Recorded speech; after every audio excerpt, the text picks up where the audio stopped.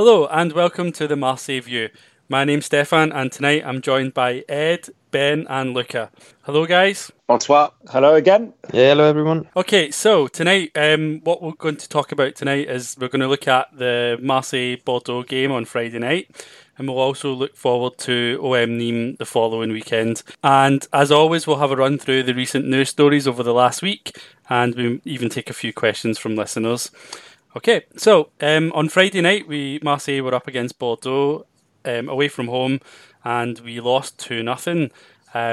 Guys, what were your thoughts on the game? Well, I think it's the day that the Champions Project died a slow and painful death. It was pretty dreadful, really. Bordeaux looked like Barcelona on Friday night. We were just nowhere. Bad tactics, bad selection. Just sums us up, really. This whole season's been a farce, and now we might as well just not bother and just tank for the rest of the year. Pretty brutal. Do you guys agree? Luca, go ahead. Oh yeah, I'll go sure. after. Okay, you're saving yourself. Okay. Yeah, yesterday was really yesterday actually, Friday night. Sorry. The game felt like it was just yesterday. It's just like Ed said, it's really just a representation of how a whole season has gone. And I'm really finding it difficult to draw specific analysis on the game specifically, like players to take to kind of like pick apart the performances and stuff. I'm really having trouble with this because for me it's really the end of this season, and it's just like the season with Mitchell and Anigo, where there's 7 games left, but it might as well be over by now. Most of the fans are waiting to see what happens in the off season, see who goes, who stays, whether Garcia stays or not. And the last 7 games really don't seem to matter at all for me. Right. Okay. Well, you say it's like Michel and Anigo. We actually have more defeats this season than we had under Michel. Believe it or not, it's 17 defeats in all competitions. Out of close to 50 games, that's a third of the games. It's unheard of. It's one of our worst runs ever, and we'll dive into the performance afterwards. But for a strange reason, I saw the lineup and I was a bit, I was in two minds. I was a bit frustrated that Balotelli was on the bench, but we'll touch on that later. There were reasons for that. I was happy that Radonjic was given a chance. It probably wasn't the right game, but I thought if you're going to change it now, you might as well give the kid some time and let's see him play. I was happy that Payet was brought back in, although it was a bit sudden. And the problem was that it didn't make a bloody difference whatsoever to the way we started the game. We just looked very, very lethargic, and we're very poor. And one of the biggest frustrations was, we were watching it, 15, 20 of us in a bar in London, and we got to a point at the 35th minute and we thought, Jesus, Bordeaux have had 4 shots on target and we've had 1, and it was a fluke from a corner. It was a header straight at the keeper from Camara, I believe. From there on, I was very surprised. I just didn't recognise the team in its configuration because you have Payet. So I thought automatically the balls are going to go to Payet. He's going to get the ball and he's going to try and create something. But it was just more of the same, of passing it around in the back four, and most of our chances, or chances, I mean, most of our excursions into the final third in the first half were long balls from Camara or Caleta to the wings, and Thauvin got a few of them under control and then tried to combine with the right back. I think it was it Sarr who was starting? It was Sakai. It was Sakai, sorry. So they tried to combine a little bit, but it led to nothing. And that summed up our first half. We were skipping the midfield. Yeah, you're right. Actually, you mentioned obviously in the starting lineup the 2 additions of Payet and Radonjic, but it really reflects in a way we played, because the only reason why they played is because Balotelli and Ocampos were unable to play. But it doesn't seem like Garcia changed the tactic or the team composition. Right, it's hard to change a tactic when you don't have a tactic. Yeah, he basically, you can't change something that isn't there. Yeah, he put on Balotelli and Radonjic, but asked them to play the same roles that Balotelli or Campos played. So he made Radonjic play super defensive, and obviously that reflected in his very poor decision in defense. And then Payet, if Payet's on the pitch as a number 10, you need to give him the ball and give him the freedom to roam around. But he told him to go so far up the pitch that when you look at the heat map, he was basically playing as a lone striker. So if you're going to put these players on the starting lineup, you can't just basically plug in different players with the same role, not accounting for their weaknesses and their strength. You have to adapt your game a little bit. And Garcia has just decided, you know what, that he probably knows he's going to get fired. So he put this team sheet on, and just asked Radonjic to do something that he's never done in his entire career. Which is defence, yeah, it was defence. I felt sorry for the poor lad. It was like setting a catering student to cook in Gordon Ramsay's 3-star Michelin restaurant and do a full dinner service because he looked lost. He was unlucky on the penalty thing. Oh, God, yeah. Look, he thinks Amavi's going to get the ball in his arms. That it's more ball to arm, and look, it's a penalty. You can't argue that. But he was before that. There was already a dodgy situation before. Yeah, Exactly. so he was kind of uncomfortable in that sort of defending and that kind of coming back in that area of the pitch, and you quickly got a feeling that he shouldn't be there, should he? And again, it's another example of it's exactly what Rudy did with him and Caleta in the beginning of the season. It's Garcia throwing a youngster in at the deep end, a very tough game away, where we've not won for 40 odd years there. You know that this is Bordeaux's cup final, so they're going to go all out for it because it's the only thing that can give them a minimum of like credibility in the eyes of their fans, and their fans are always up for this game every season. And you put a young player in a hostile environment with fucking Amavi behind him, and he's got to cover for this guy. It's just not possible. What would you suggest though? Because the only other player that plays in the left wing is Clinton and G. Oh, I would have played Radonjic like he did, but you can't just ask him to play the same role as Ocampos. You might as well, in this case, not play him at all. Because you saw it before the mistake that led to the penalty. Like you said, Stefan, he did also make exactly the same mistake and passed the ball right back to Briand, who nearly scored. So you can see that he's too nervous on the ball, and you can't ask him to be in those areas where he has to make basically the decision that where if you make a mistake, it's essentially a goal for the opposing team. You can't ask him to do these things. So yeah, like if you're gonna ask him to do that, then don't play him. Play NG. The thing is with Randovic, he's been left out, treated like a loose dog, and then you stick him in the most important game. He's going to make mistakes. He's going to feel under pressure because he knows that Garcia has given him his one big chance. And if he doesn't do well, he screws up. But Clinton G wouldn't have sold anything. He would have been a bit of pace, shot a couple of skew-with chances, and that would have been it from him. So it's 50-50. But what was Payet doing all night? It was just, again, irrelevant. I don't know. I quite, in the second half, I thought Payet looked like he was kind of coming to life a bit, and he was starting to, put balls forward. He was starting to kind of, make moves, and then he got taken off. I felt disappointed. I really wanted to see him stay on the pitch. He did okay, but after the chance that Camara had from a corner, his set pieces were awful, and that is the one thing you rely on him for.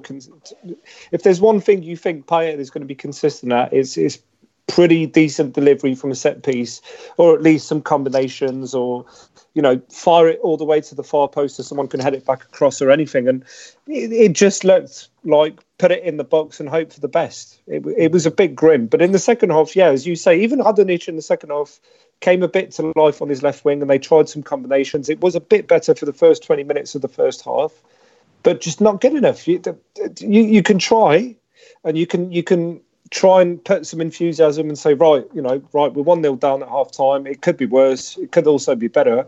Let's go for it in the second half. But it's not good enough, and that's the problem with Garcia. He tends to rely on the players to pick themselves up and just keep going, keep trying the same thing. It will eventually pay off instead of mixing it up. Yeah. Actually, one other player that I thought was worth talking about from Friday's game was Kamara. He didn't have the best game, did he? He got caught out quite a few times, I noticed. Yeah, I think when you look at a player's performance, and he on that second goal, he just got eaten alive by Depreville. who hasn't scored in 2-3 months, then that retells you enough to say that he was really having a really bad night that day. But it shouldn't be up to a 19-year-old to pick up the team, especially in a game like this where the pressure is on from the home fans and again on Marseille as well, because everyone knows. And Camara said it in his press conference. He said, it's been 43 years. It'll be crazy. It'll be amazing to win. So they can feel the pressure. And of course, it is to be expected that you young players are going to be a little bit like deer in headlights. For me, yes, when you look at his particular performance, you can criticize his play, especially on that second goal. He should have done better. But I don't think it is the right solution to hawk eye on his performance and try to pick apart what he's been doing wrong, because he's really been left alone. Exactly, he's one of the ones that you sort of give some sort of tolerance to for his performances. He's young, he's still learning, and God forbid he will keep progressing and he will learn from his mistakes. But he wasn't helped by the midfield. I just didn't understand the first half why we were skipping the midfield, especially seeing as Streetman started, which I found interesting as well. I thought, wow, we're away from home, and he's starting Streetman, who you think will put his foot on the ball and try and take ownership of the game a bit. But the problem was, as soon as we got the ball back, I remember a few occasions in the first half where he came in front of the back four and he was literally pointing to his feet saying, give it to me, I'll spray it forward or I'll pick a pass. And they were just looking at him and panicking a little bit and skipping the whole midfield stage. And you can't blame them, because it's an adjustment when you're used to having Sanson, who doesn't come and ask for the ball to feet, who usually, he's usually looking forward and waiting for the pass to come to him, and then he does something. And they just look lost. They just looked like they'd never played together before. Yeah, and I mean, beyond them looking lost, and I think you could re-see that in Radonjic and Payet's face. It wasn't just them being confused as to what Garcia was wanting them to do.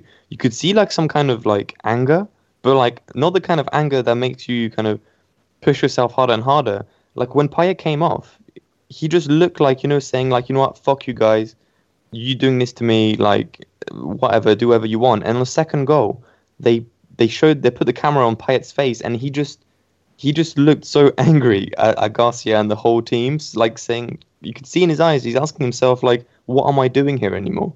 I don't know if you guys would agree, but looking at the game on Friday night and in a lot of the games this season, I personally kind of have come to the conclusion that I don't think I'm not blaming the individual players. I think there's something wrong collectively.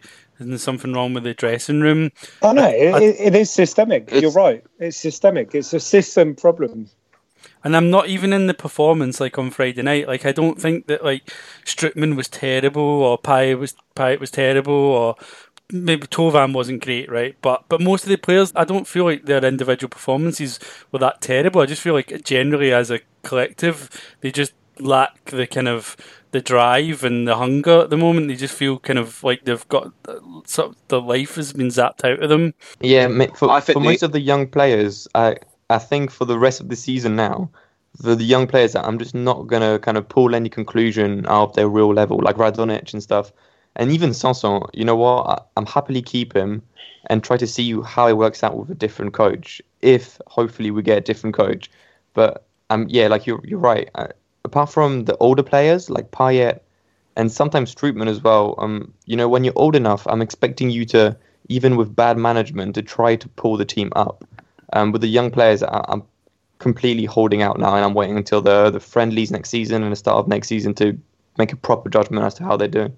Yeah, I think Kamara got left behind by the senior players who should have been backing him up and giving him more time to think about when the Bordeaux attackers were coming. But I agree with you, Steph. The dressing room just doesn't seem settled. I don't know whether it's something to do with money. I don't know whether it's to do with management. I don't know whether they're all still hungover from the Europa League final, which, if it's the case, get over it, lads. It's nearly 12 months. I just don't know what's going on. It's just, who's the problem? Is it Turban? Is it Payet? Are they in different camps? What's going on? But it's the manager. There is a lack of leadership, and I say the manager. It starts from the top, and Hero isn't leading it, and it's all wishy-washy.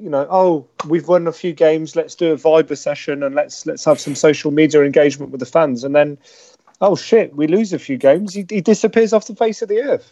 So that stems from the top, and it is what it is. Ed, you're right. I think there is a dressing room problem. We've all read the articles about so-called frustrations with different players' salaries and people not being happy that Streetman came in as Garcia's golden boy and all this shit. But screw that. You're fucking professionals. You're supposed to get on with it, guys. You're just supposed to do your job, and the senior players are supposed to go, as Lucas said.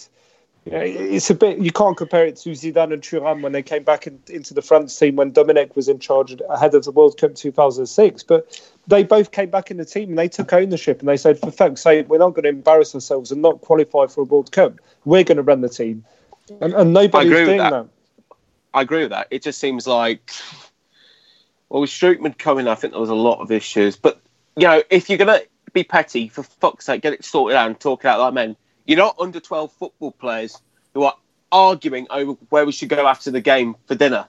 Get on with it. You're being paid more money than most people would dream of. Get on the pitch, wear the shirt. If you don't want to, fuck off. Yeah, but the problem is that nobody knows where they stand. Like you talk about Garcia and Ero, but now there's another factor we're going to talk about it as well. Even Zubizarreta might leave. Nobody knows who's going to be there next season.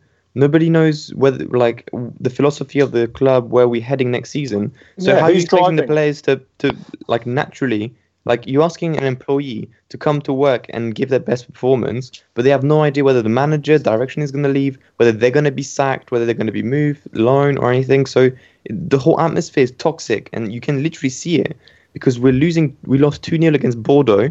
We conceded 2 goals against Bordeaux, and they, like you said, Ben, last podcast, Bordeaux has scored 6 goals in the last 9 games, and somehow they find a way to score 2 goals against us. And quite frankly, they deserve to score both goals. Yeah, we gave them to him.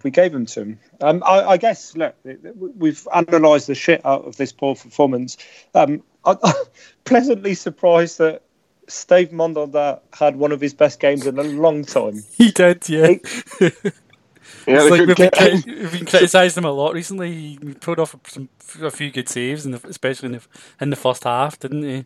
Yeah, it did. I thought, when he made a save early on, I thought, oh, good save. And then it started piling up. I thought, oh, crap. It's kind of funny. Yeah, go ahead. Sorry, go ahead. It was like a horrible training session for him. And I feel like, we do give a lot of stick to Steve Mandanda, and I feel it's not right to. I don't like giving criticism to him because I think he's a club legend. But he played well against Bordeaux. But the shame of it is he has not done this in the early part of the season. I think that the biggest irony I draw from it is Payet comes back in the starting 11 after 10 games play. He must have played the maximum of 45 minutes across the last 10 games because he usually gets put on for the last 10 or the last 5 or something. Payet comes back into the team, gets the armband back straight away.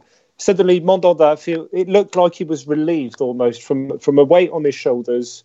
And the irony is that he came back to the club and he moaned about him not getting the armband back and him being the most experienced player and all of this. And suddenly he gets it back. He has a very poor run of form. And the minute it's taken off him, he has a very good game. Quite ironic. Just another player actually I thought was worth mentioning. I know we've talked about him before, but he had another poor performance. It was Jordan Amavi. He's kind of running out of time, isn't he, with the summer coming up? I'm getting the feeling that if he doesn't improve quickly, he could find himself on his way out. Oh yeah, the second goal. Oh no, sorry, it wasn't the Bordeaux game. I'm thinking about the second Angers goal, where he just passes straight to the striker and then he goes on for a penalty. He's just game in and game out. Amavi is just like you're asking. You're not even a professional player at this point. Like who would you sell him to? Who would you loan him out to? His positioning, his attacking is awful. But he was a good player before. I mean, there's something not right there. How he could go? I mean, he got injured and then but before he got injured, he was very, very good. He was very good. You say good player, but look, he started off at least with potential. which was decent. He went to Aston Villa. He was good. He was very good before he got injured, and then he did all right at Villa. But there's a reason Villa got relegated. It's because they conceded, I think, one of the highest totals in the Premier League for a bottom three team ever conceded. And then but that's because the team was shit, was it not? They were shit, but they were utterly shit. You've got to recall that we brought this guy in from a team from the second division in England. And he had a good run, and his first 6 months were pretty decent at Marseille. And then, as you say, he got injured. But it's a mental thing. Some players just aren't cut out for the top level. I think that's the thing, though. I don't believe that Jordan Amavi isn't good enough. I think he's got the ability, and we've seen it in games where there's been matches where he's defended well as attacked well. But he's just all over the place for much of the last year now, and it's a mental thing. I don't think it's anything to do with his actual quality. Yeah, but the mental aspect. When did he get injured? I think it was January of 2018. So it's nearly been a year and a half now that we haven't seen the good Amavi. So yeah, but do you not blame the manager? How much longer does he need? Don't you blame the manager for that? A good manager should be able to work with players on an individual basis and help them get back to the level that they should be at if they're not performing. But yeah, man-to-man management. To defend Garcia for Amavi at least. I feel like Garcia's tried everything. He tried leaving him on for games on end, and he tried to try to shock him into working harder by putting Sakai instead of him, by even putting Kamara instead of him, and it still doesn't work. Why is Garcia supposed to do at this point? Well, he fucked up because he loaned out the only competition that we had, which was one of our youngsters. But he was not really competition, though, was he? He was never in a mix. But it's back to your point that we knew this was potentially a problem going into the summer. We didn't fix it. And then we didn't fix it again in January. So, it is what it is. It's too late. He's gone too far now. And the poor lad is just completely mentally broken. It's a confidence thing. I think he needs to leave. There's no way back for him at Marseille. He'll never get back to the good Amavi. I think we just need to offload him. But that's going to be another player that we just have to put on sales because obviously who wants him? Who would possibly want Amavi? Yeah. Going back to the game, though, on Friday night's game, because we talked about the two dodgy sort of defensive moments from Radonjic, but again, both those moments where Radonjic coming back from the left side to help out at the back, and Jordan Amavi wasn't around. Well, yeah, but I think that's Garcia's tactic. Because when you look at the previous games, sometimes we played five at the back with Ocampos as a left wing back, and then Amavi in that same position. So knowing that you have Radonjic instead of Ocampos, then you should have just told Amavi to play more laterally. But like that again, that's not. I don't think that's Amavi's fault necessarily. I think he's playing just like he's been playing for the last 3 games, except that behind him is not Ocampos, who all spends his life defending. It's Radonjic, who clearly has got no confidence and is really nervous under pressure. Yeah, he was exposed. It's the fact of the matter is he was left exposed by Ocampos's absence. I don't know if there's any much more we want to say about this match. If we want to move on and forget, hopefully. So I guess the last thing we should cover off is this Balotelli situation that seems to be developing. Yeah. He got Pablo sent off. That was gamesmanship. You know, Pablo clearly stepped out of line, but now there's a situation brewing where Balotelli obviously provoked him, and there was some physical contact. We'll see what happens, but beyond that incident, the news stories surfacing over the last couple of days that Balotelli ruled himself out of the game.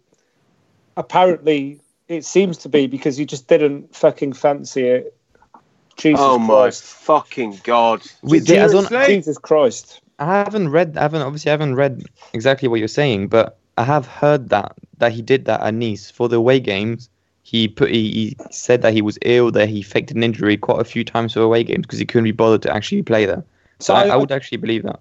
I don't watch often the objective match YouTube segments that they do. They're quite short. I think they're like 2 minutes long ahead of every game. But they did one on Thursday, I think, and he he seemed to pull up slightly, and he just Ocampos, you could tell, was clearly in pain. Balotelli just went and lied down, and the physio was there stretching him out. And then you've got the voiceover just goes, "Oh, it feels like everything's against us. You know, for bloody hell, we're going away to one of the toughest places we can go away in our history. We never win there, and the gods are against us. Two of our top performers are injured."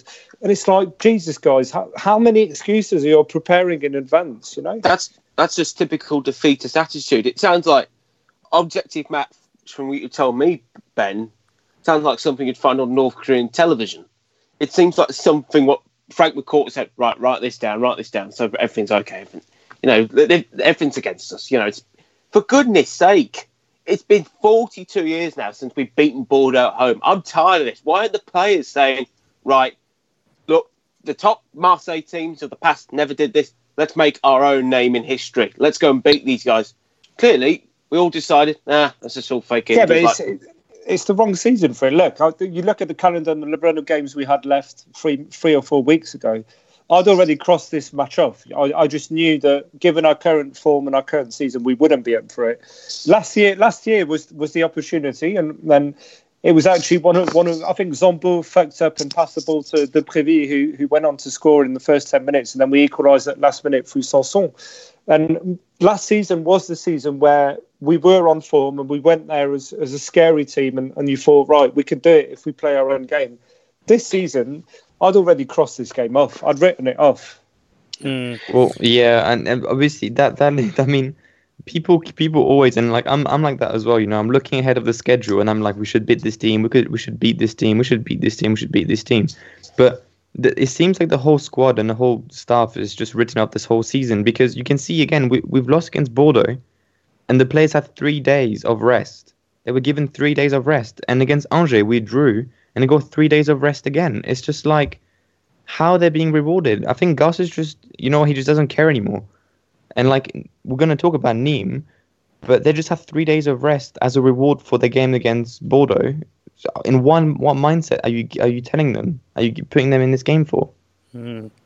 Right. So, just last thing I want to mention about the game. It was one of the questions that was sent in by one of our listeners, Phyllis.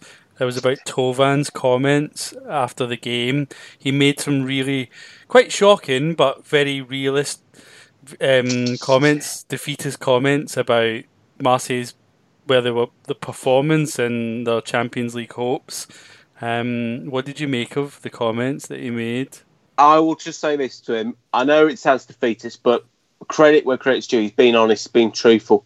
If he's not bullshitting, he's not coming off saying, we'll be all right, we've got a few games coming up, we might just get it if the other teams that have bad luck. He's been honest, he's been credible. I think he's going. I think he'll be off to Milan. But you've left a bit late, Flo. Why didn't you come out early part of the first half of the season and say, look, I'm not with it? It's just, why leave it so late? Well, it's a squad politics thing. We know how football teams work, and if you go out like that against the manager, as a player like Thauvin, who's supposed to be in the shop window, he's not doing himself many favours in his last 5-6 games. He's been awful, but he's supposed to be, he's supposed to be putting himself in the shop window. To be fair, that is the one thing I respect about this season. Is yes, I don't respect Gasser's bullshit analysis as we got fucked by the referee, that's why we lost. But I do respect to an extent the fact that no player has come out and publicly tried to put a hand grenade in the press and said, "Oh yeah, we're fucked. There's no point hoping for anything." So he's been sticking to the script. I think many players have been sticking to the scripts up until now. He's had enough. We've all had enough. I think as you say, Ed, I respect him for saying what everybody's thinking, the fans and probably many of the players. But look, it is what it is. We're at that point now where things are going to start to come out, and we're going to know the truth of what's been going on. Although we already know somehow, we already suspect what's been fucking up. Yeah, it's. I think there's two parts of me when I heard this. The first bit was just like you guys, when I was like, oh, you know what? I was expecting him to go like, we still have 7 games left. We're going to take them game at a time. So I was like, oh, it's quite refreshing for him to actually say that. But then I was like, after I was like looking at some of the tweets about it and stuff, I was just like, wait, it's Thauvin saying that he's one of the leaders of the team. He should have done so much more before. He's one of them. Like, I know he scored a lot of goals this season, but he's one of the main reasons why we're doing that shit. He didn't lead the team when he was supposed to. He's been playing awful in the build-up of plays. It's like, he's not the leader, about, though. He's not the leader. And we're back to this situation of the Radonjic analysis earlier, where who else do you put in on his position? He's got no competition in his position, so he's not going to go very far. He's not going to get put on the bench. So it's one of those where his confidence and his momentum has completely fallen apart. And it is what it is.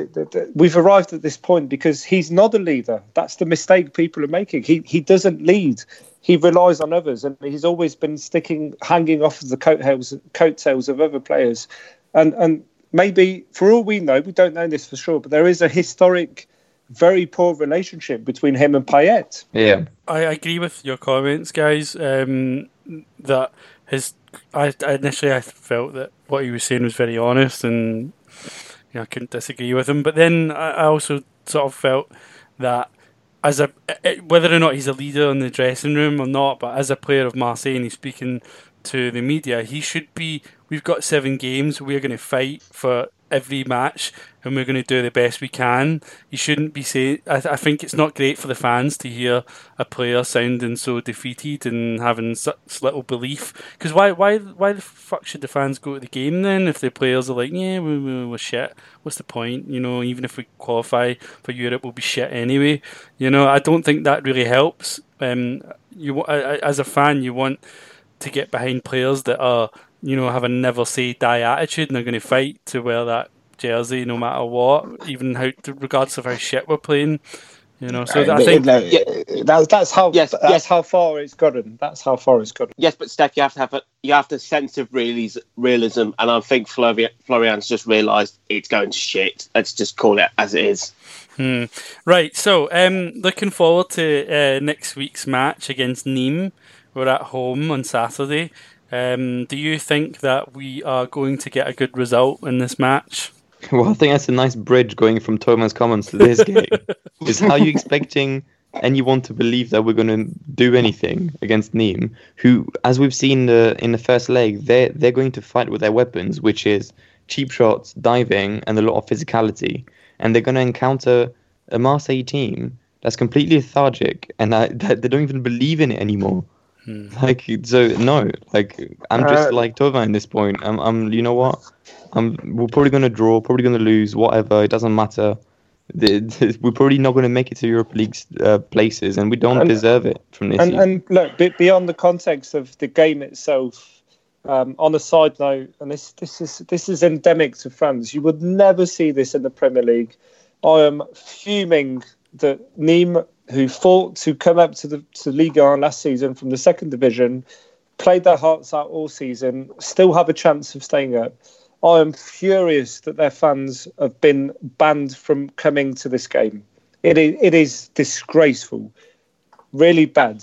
Why are they banned from coming to the game? Just because of security fears? Yeah, the usual bullshit as always. Okay. If it's identified as a high risk derby potentially between two games, between two cities that have a rivalry, and it's a local region, all that shit. I don't think it's like that though, is it? Really? Because any excuse is good in France, I don't think is it a high risk derby? I mean, yeah, but look at this. We went to Nice with no fans, and we went to Paris with no fans because. Not buying that, like my dad and my family are from Nimes, and most of the people in that area, a lot of them love Marseille. I don't expect it to be a hostile. I think it's like two clubs that probably have a lot of respect, and that's what I'm saying. It's not them. It's not the Nimes fans' fault or the Marseille fans' fault. It's the people in charge's fault, and the man saying, "Nah, you know what? Nah, there's yellow vest protest and all this shit. Nah, might as well ban the fans. Let's not deal with that shit." And it's very disappointing because a lot of Nimes fans will have been looking forward to this all season. It's heartbreaking. It really is. High risk, my arse. That's all I've got to say. Nimes played us off the park when we went to theirs. Now we've got to go and play them at the Velodrome. Puma might as well make a fourth kit, make us all look like clowns because that's what we've been playing like. It is going to be like one great big circus. Rudy is the circus master. Pyatt and Turvan jumping through hoops. You know, it's going to be full of lions, a la the fans. You know, we might as well just have the velodrome customised as one great big tent. Oh, don't talk about the velodrome's customisation, mate. Because that is a very bad subject. That's one thing that I'm hoping from this game is I'm really hoping there's going to be a lot of people at the stadium and there's going to be like a mass protest again. You know, one of those. You know when they're trying to make make fun of the whole direction. Do you remember the Benny Hill music? Yeah. Oh yeah, that was goats? Class. I really hope they it's make getting something to like that this again, time, isn't it? It's probably it's due. Well, not that it's due, but it's getting to that time that. Well, look. If the Lyon fans are doing it already, considering they've got a boulevard to maybe finish second, and we're not doing it, we can't let the Lyon fans beat us on that aspect. Yeah, it seems between Lyon, Lille, and Marseille, it's like compared to last season when literally the Monaco, Marseille, and Lyon were winning every single game, and it was literally the two best teams who went on Champions League spots. This season between Lyon, Lille, and Marseille, it's literally which is the worst, the team that's doing the worst or is the most ridiculous this whole season that isn't going to drop out of Champions League spots. None of them deserve to be in Champions League next season, but you just have to have someone. Okay. Right, guys, so I want your predicted scorelines for Saturday's match. Ed, do you want to go first? 2-0 Nimes, and there'll be a riot at full time. Luca? Yeah, actually, 2-0 Nimes. Yeah, I was going for. I think it'll be a very controversial 1-1, and it'll be. You know, it'll be a typical derby where it'll end 1-1, maybe a sending off, and nobody will be none the wiser as to either team's situation after the game. Okay. Yeah, but that's what we thought against Bordeaux. That's what we predicted against Bordeaux, and then we got completely rolled. So I'm expecting the same against Nimes. I'm expecting the same game as Angers. Okay, I'm actually going to be a bit more positive this time, and I actually think we'll win. I think we'll come away with a 2-1 victory. That's my prediction, and I'm usually quite negative about these things, but I don't know. I think Marseille will probably at home. I feel like they can pull it together, and they should hopefully be a little bit charged, a bit more charged for this game, given it's a home game. It's against a relatively local club. You know, it's from the south of France, not far. Yeah, I hope that they'll approach it with a more positive and fiery attitude. So yeah, I'm hopeful. Nimes shouldn't be underestimated, though. They are 11 with 40 points. Absolutely, like they're only 8 points away from us at this point. Like it's not that far away from us. Yeah, and a win against us guarantees them staying in Ligue 1, so they will be well up for this game. Anyway, so I think we'll move on, and just want to talk a bit briefly about some of the news stories in the last week. The first one, obviously, we've kind of touched upon it. Well, some of these issues already, but just about Garcia. I noticed that after the Bordeaux game, quite a number of high-profile French football pundits and journalists all came out attacking Garcia. You know, and a lot of them PSG fans, worth mentioning. You know, people like Riolo, Menez, Rotan, I think as well. Do you think that? But I think I know your answer to this. But do you think this is justified? And do you think that it will have the media pressure will have an impact on how Garcia and the team perform for the rest of the season? No, absolutely not. I mean, obviously, I want Garcia to leave, but after all the pressure from the fans that we've had over the last winter, and he's still here, I don't think that Menez and Riolo saying things on RMC or Canal Plus is going to change anything to how Garcia is thinking at the moment. He's just thinking to cash in the checks until the 25th of May. And then just leaving with a big bag of cash. He doesn't care. I wholeheartedly think he doesn't give a fuck anymore. How many days are left on the countdown, Luca? How many days? I didn't update it. I think it's 25th of May. Well, it was 53 last week, and we're about 8 days later, so you must be about... Around 45, yeah. 44 days. Anyone else get any thoughts want to add to that? Well, it wouldn't it wouldn't change Rudy's opinion if Bernard Tapie stood on top of the Notre Dame with a megaphone shouting "F off you" near the velodrome. It won't change anything. He just wants to paycheck, wants to get out of here and go on holiday. That's all he wants to do. Okay. So, just wanted to also look at another story that came up. Zubi Zareta. So his future's kind of looking a bit uncertain. And in the last week, we saw him linked to Arsenal. For there's a vacant direct sort of sport position at Arsenal. Do you think that we could lose him to Arsenal or to someone else? Well, it's a hard. Yeah, I agree with Ed. Yes, but it as disconcerting as it is, and this again goes back to something we touched on for the last few weeks, where we don't have a fucking clue what he's been doing for the last 18 months. But if a club like Arsenal is willing to come in for him, he must be doing something. Someone must be aware of what he's doing.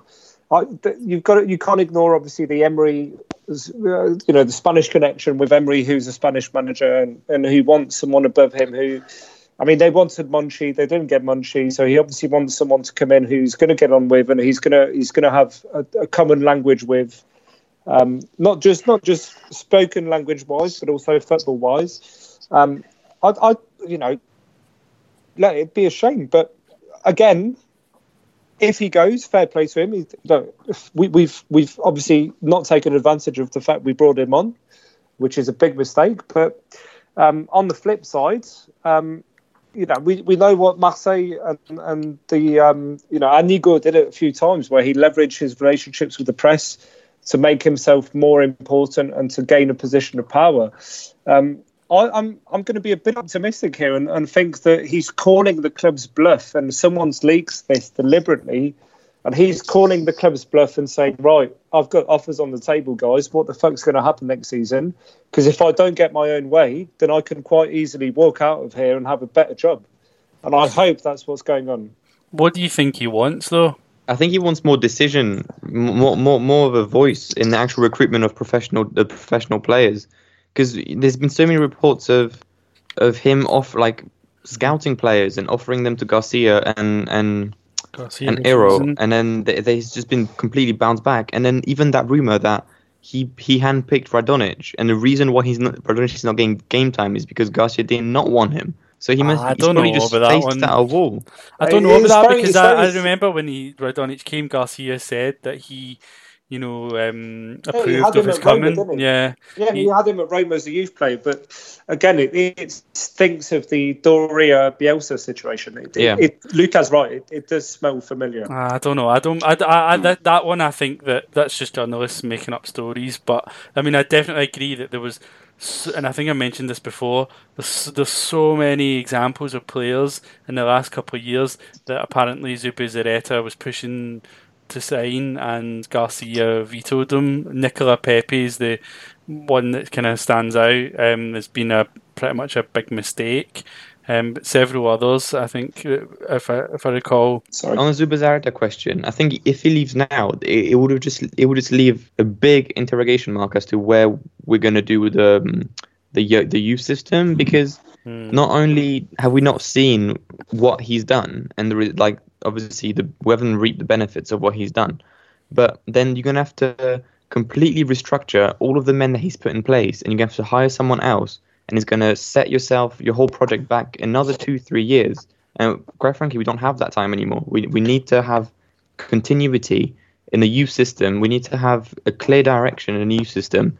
Otherwise, if you change it every 3 years, you're going to have to rebuild every time from scratch, because you have to hire more scouts. Because right now, it's not just Zubi Zareta.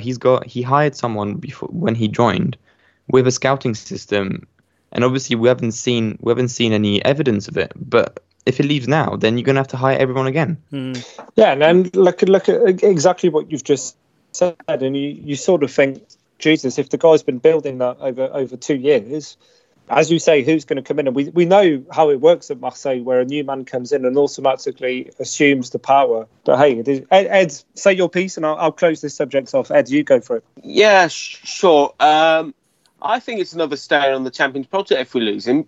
Champion director, he did a good job at Barcelona. To lose him to Arsenal would be it would be catastrophic. But I wouldn't blame him. Arsenal have got better players than us. They've got better management. They don't have a pig-headed coach who thinks he's Bertie Big Bollocks. Unai Emery's a good manager. Unai Emery's a very good manager. I mean, yesterday's result didn't reflect it, but, offer him what he wants. If he wants 40 million to make a player that he wants and get him over from whatever club, you give it to him. He knows what he's doing. You don't, Rudy. You don't, John Jack. You don't, Frank. Let this man run wild. Yeah, I guess the concluding matter on that is my big worry is if he goes and if it comes to the surface, which it will do, it always does at this club, that he actually did good work in the background and nobody's seen it and it's been invisible work and he's laid foundations. If he goes and the whole, you sort of base the whole kick-off of the OM Champions project on the fact that we were able to attract someone of his calibre, because I was a lot more excited about him joining than Garcia. I thought Garcia was a doorstop. If he goes, who the fuck can you convince to come in, especially if that leaves Garcia and Hero in place to maybe salvage that little credibility they have left? Who the fuck who has his reputation is going to want to work with those two? I don't know, because I remember when Zubizarreta came in, a lot of people, Barcelona fans, weren't convinced by him. He signed a lot of players that flopped, like Vermaelen, Alex Song. It's Barcelona. I know, but he wasn't very popular amongst a lot of fans, although he signed Neymar. But I mean, anyone could have spotted Neymar. But yeah, he signed a lot of players that over a few seasons that weren't that convincing. And I'd love to have those flops though. Yeah, but I'd give my right arm to have those. I had my doubts about him. I mean, I'm not saying that he's not done a good job, because you quite rightfully pointed out that it's very possible that he's laid a lot of foundations in terms of the youth teams and like having a kind of new, especially coming from clubs like Barcelona and Bilbao that have a very strong connection with the football club and the local people, and have a history of producing quality local players. So hopefully he's brought what he's learned from those clubs and brought that to Marseille, and in the long term we might see the benefits of it, but he might not be around to actually enjoy that and get the rewards of it, get the credit for it. But in terms of what you're saying is who would you like coming in if he goes, I'd quite fancy, and same with the president as well, the two guys from Nice, Fournier and Rivière, is that his name, Rivière? Yeah. Those two, president and sporting director, I just think that they signed a lot of good players with limited funds, and we know that going forward we're probably going to have less money to invest, given that we've spent a fortune in the last couple of years on players that have got no sell-on value, and we're probably going to have to sell off what we can. I just think that couple of guys that know how to do some smart, canny business, that know Ligue 1 well, and are able to take risks on young talented players. That would be my pick. Yeah, but I don't know if they want to go. Who are those people? And would they want to, as Lucas said, would they want to walk into this Hornets nest? Really? Probably not. They're probably too sensible. Why would they want to leave an outfit that's done well over the past few years to join an outfit that's looked more like a plane crash over the past few years? It's not logical, if you get what I mean. I thought they'd already left. One thing stems from the other. If you clear out and you get rid of at least Garcia, and you say to whoever you're bringing in, or to Zubi, and you say, look, you've got free reign. We fucked it up. We've learned our lesson. We're not going to do the same mistake the second time round. The reason we want a sporting director is because he's going to overrule the manager and say, no, we're going to sign this young player because he's got potential and we can make money off him in a couple of years. Then fine. But if that doesn't change, then there's no point. There's no point. Yeah, that's true. I do think that Zubizarreta's future is linked with what's going to happen with Garcia next season.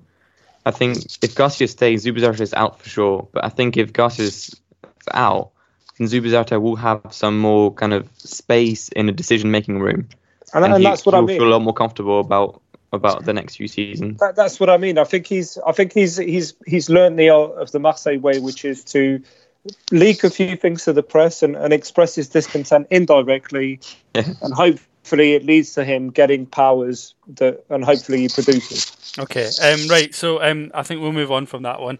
And the next story that I wanted to look at was the links to the manager's post, which was Rafa Benitez. I know he's denied since that he's in any talks with any French clubs, but he was linked with a potential move to Ligue 1. Marseille and Lyon, I think, were the two clubs that were mentioned. Would you want Rafa Benitez as a replacement for Rudi Garcia? Yes, I would. Because if you think about it, he's a Champions League winner. He's done a good job with Newcastle, I think, on what he's been given. I mean, Mike Ashley's not exactly giving him much. He's like, Rafa's had to play tug of war against an elephant at Newcastle. And I think if he can do what he can do at Newcastle, then let's give him a job at Marseille. Why not? Okay. Anyone else? Anything will do. Anything will do. I want some more fresh blood. I can't do leftovers anymore. It's a horrible draw at Real Madrid. Yes, he's all right at Newcastle, but it's not who I want to see. I want someone who with a philosophy of play, is an attacking philosophy of play that wants to take charge of the club and work with Zubizarreta and then the youth system, and not just a coach that obviously he's got a name for himself and he's going to want to have results straight away. That means he's going to want confirmed players with experience. I want a younger coach who's has the freedom to try new things and try his own philosophy. Than Rafa Benitez. I mean, do we not have any other ideas? But to bounce off what you've just said, it comes down to the context. If we finish the season with no European Cup and we need to rebuild, yes, I would bring him on just because you know that he's consistent. I think, just as Ed said, yes, he's had. You've said, Luca, as well. He's had shit results at Inter. He had shit results at Real Madrid. Probably a step too high from him. I think he's learned that. In the smaller clubs, not the smaller clubs, but in clubs similar to ours when he took them over, such as Liverpool, for example, who were a sleeping giant, and he laid the foundations. If he comes in and he lays foundations, you've got to remember this is the guy, and this is yesterday's football money in yesterday's transfer market, but he's the guy who. I remember reading this at the time. Chelsea had extensively scouted Fernando Torres and they opted for Drogba, and ultimately they did make the right decision at the time. But he's the man who said, right, let's go all out for Torres. He'll smash it in the Premier League. And he went on to become he's one of the Premier League's top 10 strikers ever. He went on to smash it. So if he comes in and we're in a dire situation, he will stabilise the ship. And I think Zubizarreta knows that he'll be able to work with him. And they'll both agree on taking a couple of gambles on hopefully some La Liga youngsters or some La Liga players. Not Santi Cazorla, but similar to Santi Cazorla, who've been a bit globetrotters and who know football. But if we finish a bit higher, I agree with Luca that yes, ideally you want someone with ambition who's going to have a plan for 3 years and not a plan to stabilise. Okay, right. So I would agree with Luca there. Actually, I feel like Rafa Benitez was a manager for 10, 15 years ago, and I think his tactical approach, a bit like Mourinho, is just. It's not very positive and it's a little bit outdated. I think he's the kind of manager that even maybe more than 10, 15 years ago would have worked in 90s Serie A. I just feel like now he's not dynamic enough for the modern game. But, I mean, if he comes, he's probably going to be an improvement on what we've got right now. So you never know. Maybe he'd do pretty well. But I think we're in a situation similar to United post-Mourinho where anybody that comes in is just going to lift the team because they're going to feel relieved that Garcia and the negativity is gone, and they're going to think they're all starting from a clean slate. But let's hope so. Let's hope so. So, one other story worth mentioning was, and it's a rumour about a potential departure. Luis Gustavo. He's not been playing a lot recently. There was suggestions that he could move on to China in the summer. Would you be sad to see him go if he does? I'll start and then I'll be quiet. But again, it follows on from what I said last week. This guy has 50 plus games in the Champions League. He's won the Champions League. He's won in 3 different clubs in Germany, the National League. This is the guy that you should be building around.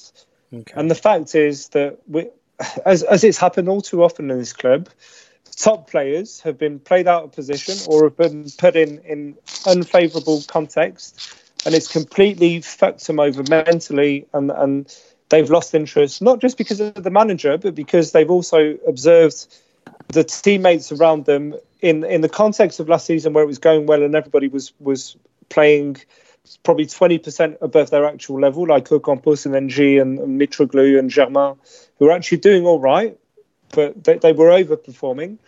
And the thing is, he's now witnessed the flip side of the coin, which is the complete opposite. And all of the infighting, all of the shit mentality of, oh, he's getting paid more than me, that pisses me off. I'm not going to put my foot in if he's getting paid more than me. I thought I had a status here. And I wouldn't blame him if he goes, but I would be devastated if we've missed the fact that we were very lucky to get him. He was a very good transfer last summer, under the radar, came out of nowhere. He was amazing last season. He's had difficulties this season, but he's the type of guy that you wouldn't write off. You'd think that with the right manager, he could bounce back. And if we lose him, I'd be devastated.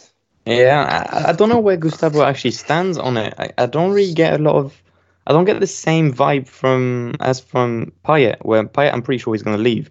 But Gustavo, it hasn't been a lot of leaks saying that he is definitely leaving or he's definitely staying. You can tell that he's angry about the whole situation and the fact that he's obviously being played at the wrong position again and again and again this season.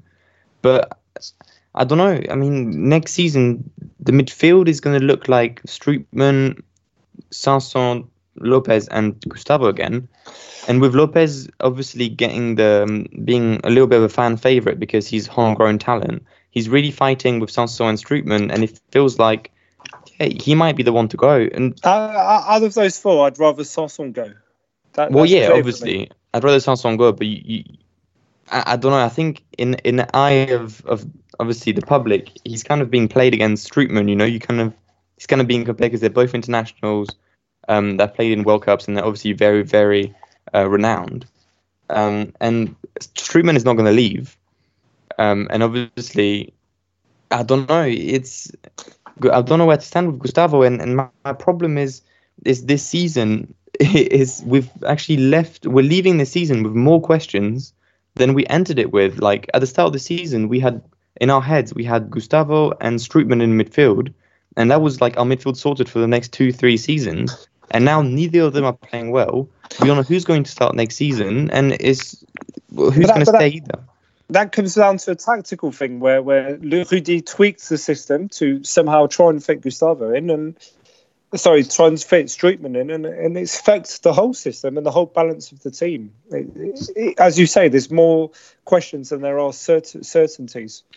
Ed, what are your thoughts? Would you be upset to see Gustavo leave?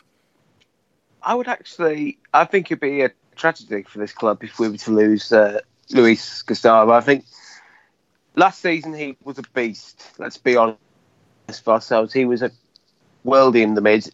He was the Berlin Wall on the way. I don't know. I think when you've been playing at centre back, your mood is going to drop, and I wouldn't be surprised if he does go. But this team should have been built around him. He's experienced. He's been to World Cups. He's won the big competitions. The Champions League. Yeah, exactly right. Build it around him, for goodness sake. Why are you letting, Sanson be the man you build the team around? Build it around Luis, and then he'll guide you through it. But that's not Sanson's fault. It's Garcia's fault. I'm not saying it's Sanson's fault. I'm saying Rudy built it around Morgan Sanson or his golden boy Strootman. Gustavo should have been the man you put everything around. The man who you would have thought he can lead us there. He could lead us to the Europa League. He could lead us to the Champions League. Lead us possibly to a cup final if we hadn't gone out so early. He could have led us. And to get rid of him now, after one season, where we've stuck him at the centre-back like some dying dog, is disgusting. and the management should be ashamed of themselves for what they've done. This is disgrace. This is a skillful man, a skillful midfielder, and you're kicking him in the face every time you play at the centre back. And experience. Yeah, so I think we're all agreeing that we'd like him to stay. I actually I do think like this kind of I know the situation's completely different, but it reminds me a little bit of a couple of seasons ago when that we had Lassana Diarra played one season. He was absolutely fantastic, just on a different level from the rest of the team for much of that season. And then the next season he wasn't really there, and then he was gone. It's kind of like different context. It's a different context, but he had a similar impact in that he was the man that was rolling his socks up, getting the job done that season, and he was the leader, like Gustavo was last season. What will probably happen is that someone else he'll move on and they'll bring in someone else to fulfill that role. And that's always a big possibility when you bring in players like that are at that kind of stage of their career, kind of 30s, early 30, 31, 32. You're not necessarily going to get them for a long time. You might get them for 1 or 2 seasons. And then they might need to move on. They might not be able to sustain that level. But he was sold on the challenge when he joined, and that challenge was there last season and dissipated this season. And then you sort of go, what a waste of it. And it's down to tactical decisions though, and it's the same the same amount of wastage when you spend. Well, Balotelli was a free transfer, but we're paying the bloke $500,000 a month, and you've got one of the top assists men in Europe, which is Dimitri Payet, on your fucking bench, who's created as many chances as Mesut Ozil in the last 5 years in the top 5 European leagues. And he did it in the Premier League, but it was different back then. And they've not played together. And you saw that's when you've got to look at the manager and go, Rudy, fuck's sake, we've signed a striker on $500,000 a month, and you're not playing the player he's amongst the top 5 assists in Europe for the last seasons, which is Dimitri Payet. They've never played together. So it is down to tactical decisions ruining the mentality and ultimately the motivation of these experienced players. That's what it comes down to, and it's management. Perhaps, I mean, that's not the point I was trying to make. It's just really about, I see there's a little bit of a parallel in that you've got someone that comes in for a short period that's so influential and then has moved on. Really, it becomes not influential, if that's the right way to say it at all, and in such a short period of time their importance is kind of diminished very quickly, and then they move on. That's just the parallel that I was trying to make, is that we've kind of had a similar experience in recent seasons. But if you take it back to the history of the clubs, Gustavo, over the last, we've all been supporting this club for a long time. Gustavo is the first player in midfield. Lassana Diarra, the writing was on the wall. He was always going to be in it for the money and to try and get himself a last big contract to pay off his fine. Gustavo, for me, is the spirit of Lorik Sana, which is a player that we had in our midfield for 5 or 6 years, who was consistent. He was the spirit and the fucking captain and leader of the team in terms of, this is the way we play at this club. This is the level that's expected of you. And Gustavo is the first one for me who channeled that spirit in a long time. We're going to piss all over. Well, we've pissed all over him because of our manager, and we're going to see him leave for China. We don't know because we don't know because Garcia might not be there next season. That's a strong likelihood. So we don't know what's going to happen, and it all depends on if the manager changes who comes in the summer. Exactly. Hopefully, it's salvageable. Hopefully. Right. So, a couple other very, very quickly things to cover just to finish off. It's not really a big deal, but I noticed that they haven't the contract with Orange finishes, I think, at the end of the season. They don't have a shirt sponsor for next season yet. They're still in negotiations about that. We had a similar issue a couple of seasons back when we ended up playing half the season, I think, last year without a sponsor. Is that a problem? Do you think that's important, or do you think that it suggests that there's a lack of organisation around some of these sort of basic things? Well, actually, following on from your question with a question, the fact that Orange will not be with us next year, Does that mean we get the name of the stadium goes back to the Velodrome? I don't know. I wondered that as well. But I'm not sure. I don't think so. That's a separate.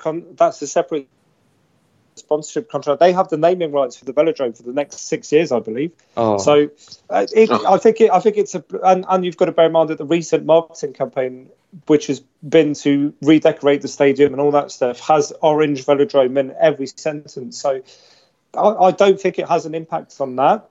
I think maybe it's a poker thing where Orange are waiting to see what happens with the manager and where we finish if we qualify for Europe to probably renegotiate whatever they pay in terms of sponsoring the shirt. I would imagine that is the case. It's happened everywhere else.